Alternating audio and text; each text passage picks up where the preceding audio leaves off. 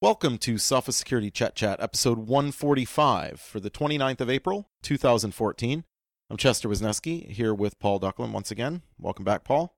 Hello, Chester. This time you're in London, aren't you? I am in London. And that's London, England, not London, Ontario. True. Site of the famous Canada Revenue Agency hack, isn't it? I'm in the other London, I guess the big London, because of InfoSecurity Europe is this week. More credit card shenanigans from Chester, but this time you're not just going to be doing Magstripe, US style, you're going to be digging into UK style chips, aren't you, for the chip and pin cards? Yeah, absolutely. I'm gonna do some chip demos on stage, as well as kind of talk a little bit about the differences in the chips that are out there.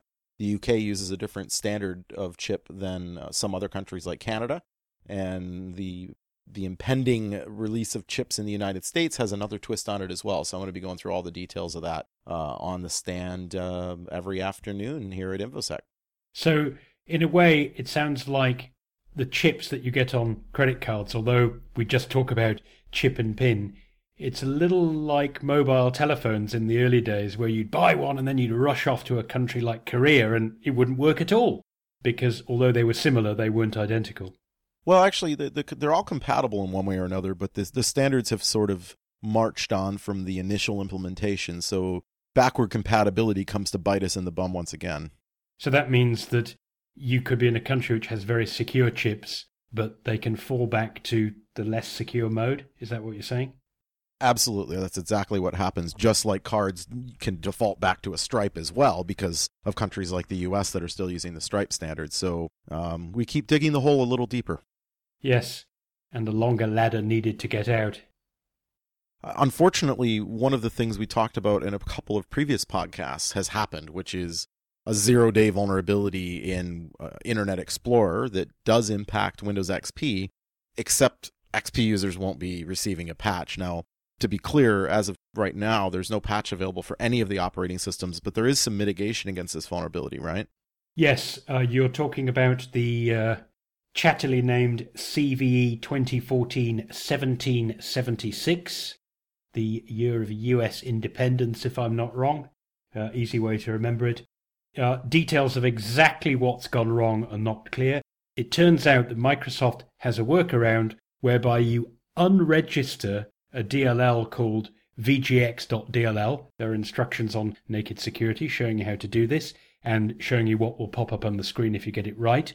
And although that means you can't render VML in your browser, apparently it neutralizes this bug.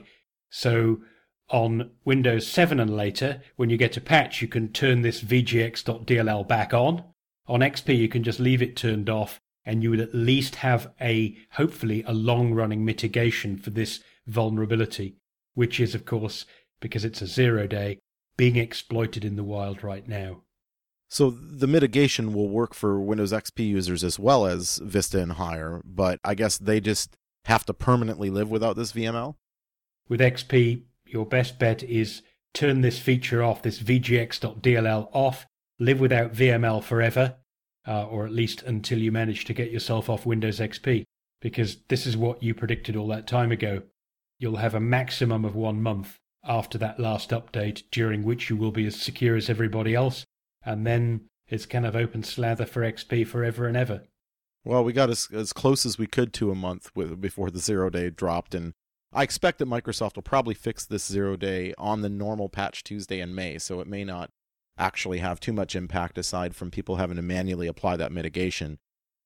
Now, unfortunately, there's another 0-day at the same time in Adobe Flash, and we should clarify that the known 0-day against Internet Explorer utilizes a Flash component to, I guess, manipulate some memory and things, but was not a Flash vulnerability. So this is a completely separate 0-day in Adobe Flash that there is a fix for. And it looks like that's available for Internet Explorer 10 and 11 for Windows 8 and Windows RT users. It's been bundled into the latest version of Chrome, and it's available from Adobe for download. That's correct. So since there is some kind of targeted attack apparently going around with this Flash vulnerability, you may as well grab that Adobe update ASAP. No reason to wait. Yeah, I agree. And I guess I'd choose a patch over a mitigation, although for XP users, the mitigations will be more and more important as Microsoft. I mean, that's really going to be the problem for folks on XP is this kind of cascading waterfall of continually trying to keep up with mitigations, which for a really short period of time might be possible, but in the long term, it's not tenable. So it's much better that we have fixes like we do from Adobe, and I'm sure Microsoft will provide those fixes for Windows 7, 8, RT, Vista. I heard somebody uses Vista. I'm going to exclude Vista from future podcasts, but let's just assume when I say 7, I mean Vista until Vista's dead. Yes, I keep forgetting that as well, and I glibly write in Naked Security articles, users of Windows 7 and later, and you think, I'd better mention the other 3 chaps and put Vista in there. That's right. So I think this is good news. The next story was interesting to me, which is the folks over at OpenBSD, fellow Canadians, decided to, I guess, fork the OpenSSL code after the Heartbleed bug and kind of decide they're just going to fix it, right? Going to kind of rewrite it, try to stay, compatible as a drop-in replacement, but clean out the cruft and shore it up, if you will. I don't think Theo used the word cruft, Chester. I'd need possibly not, but this is we don't want to get an explicit tag on the Software Security chat, so we'll stick with cruft. Yes, I think it's a great idea. The OpenBSD guys have done this sort of thing before. Rather than starting entirely from scratch with programs that people know and love, they've looked at how they can divide and conquer, how they can break them up perhaps into multiple parts so that each part is a process of its own, so it doesn't all stand and fall together, how they can look at how it allocates and manages memory, maybe get the code into a slightly more normalized form. That makes it more maintainable. And the other thing that the OpenBSD guys love to do is to write code by removing lines, if you know what I mean. Their idea of a productive day of coding is actually to remove a couple of kilo lines of code rather than to add them. As I said on Naked Security, we've shown that it's an urban myth that with many eyes all bugs are shallow. But the flip side of that is with no eyes at all, every bug will stay covered forever. Well, clearly not forever, as Adobe and Microsoft have demonstrated this week, but it's less likely that the good guys will find it. Maybe we can leave it that way. Oh, I see what you mean, yes. That there are never no eyes. There are always some, we just don't know who they are. Yeah, exactly. Now, at the same time as this LibreSSL project kicked off, we also have something from the Linux Foundation, where they decided, I guess, to kind of bring the community together to see what coders, enthusiasts, people that can perhaps donate money to the cause can all rally around the OpenSSL team and help fund it into being a bigger project? The thing that the Linux Foundation has come up with is called the Core Infrastructure Initiative, or CII, and it's not quite bankrolling OpenSSL, although the initial project that will probably get the first funding, not necessarily, very probably, is OpenSSL, obviously.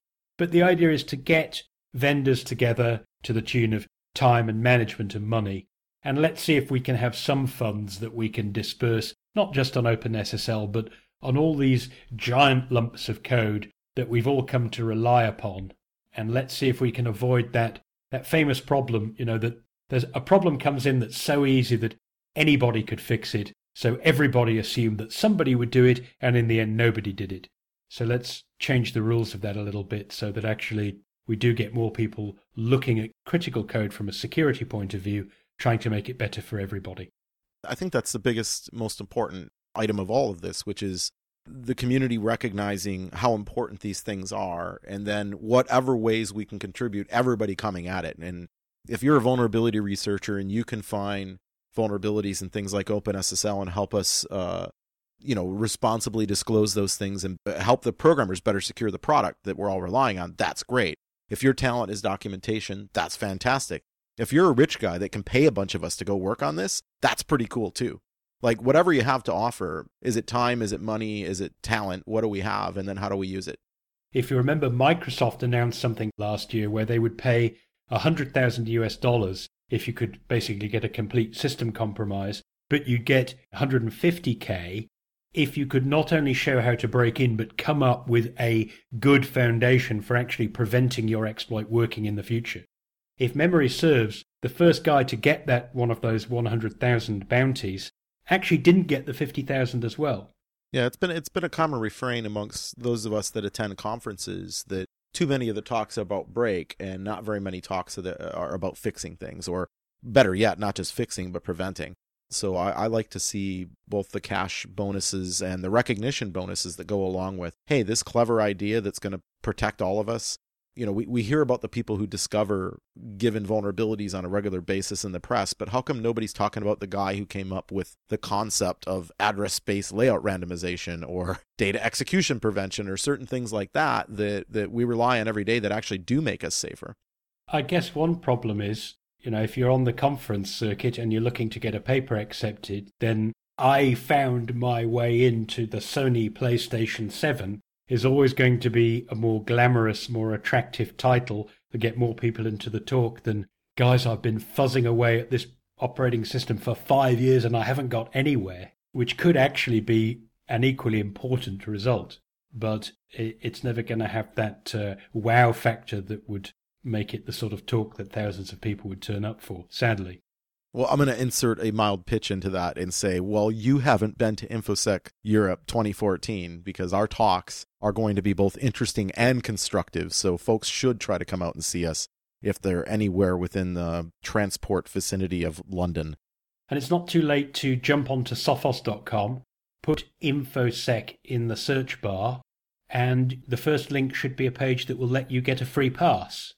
So you can go to Earl's Court and watch Chester hack away at credit cards, show you how chip and pin works, and talk about how the future can be rosy, not just all a load of disaster.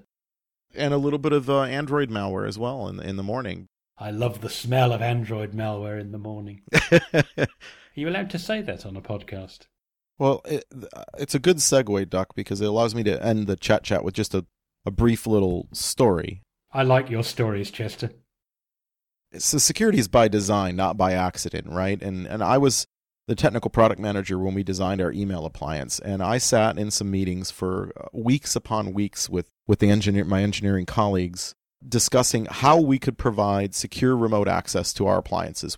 We knew that we needed to be able to get in, have our support people be able to go hand in hand with our customers to assist them when they had a problem, but we desperately did not want to leave open ports listening on the internet or weird cloud connections that were automatically, backhauling things into Sophos' network without permission and all this kind of stuff. And we fretted and worked through this for weeks trying to figure out what is a way that we can always have the explicit permission of our customer but still provide this convenience of access and support.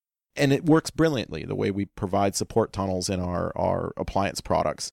But it's by design, right? It wasn't by accident. I think what you're trying to say, Chester, is if a job's worth doing, it's worth doing well. Absolutely. And we'll leave that as our once-a-year commercial message on the Sophos Security Chat. And that concludes episode 145. As always, for the latest security news, please visit nakedsecurity.sophos.com.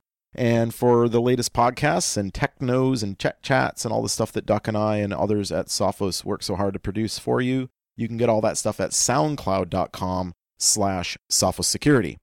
Until next time, stay secure.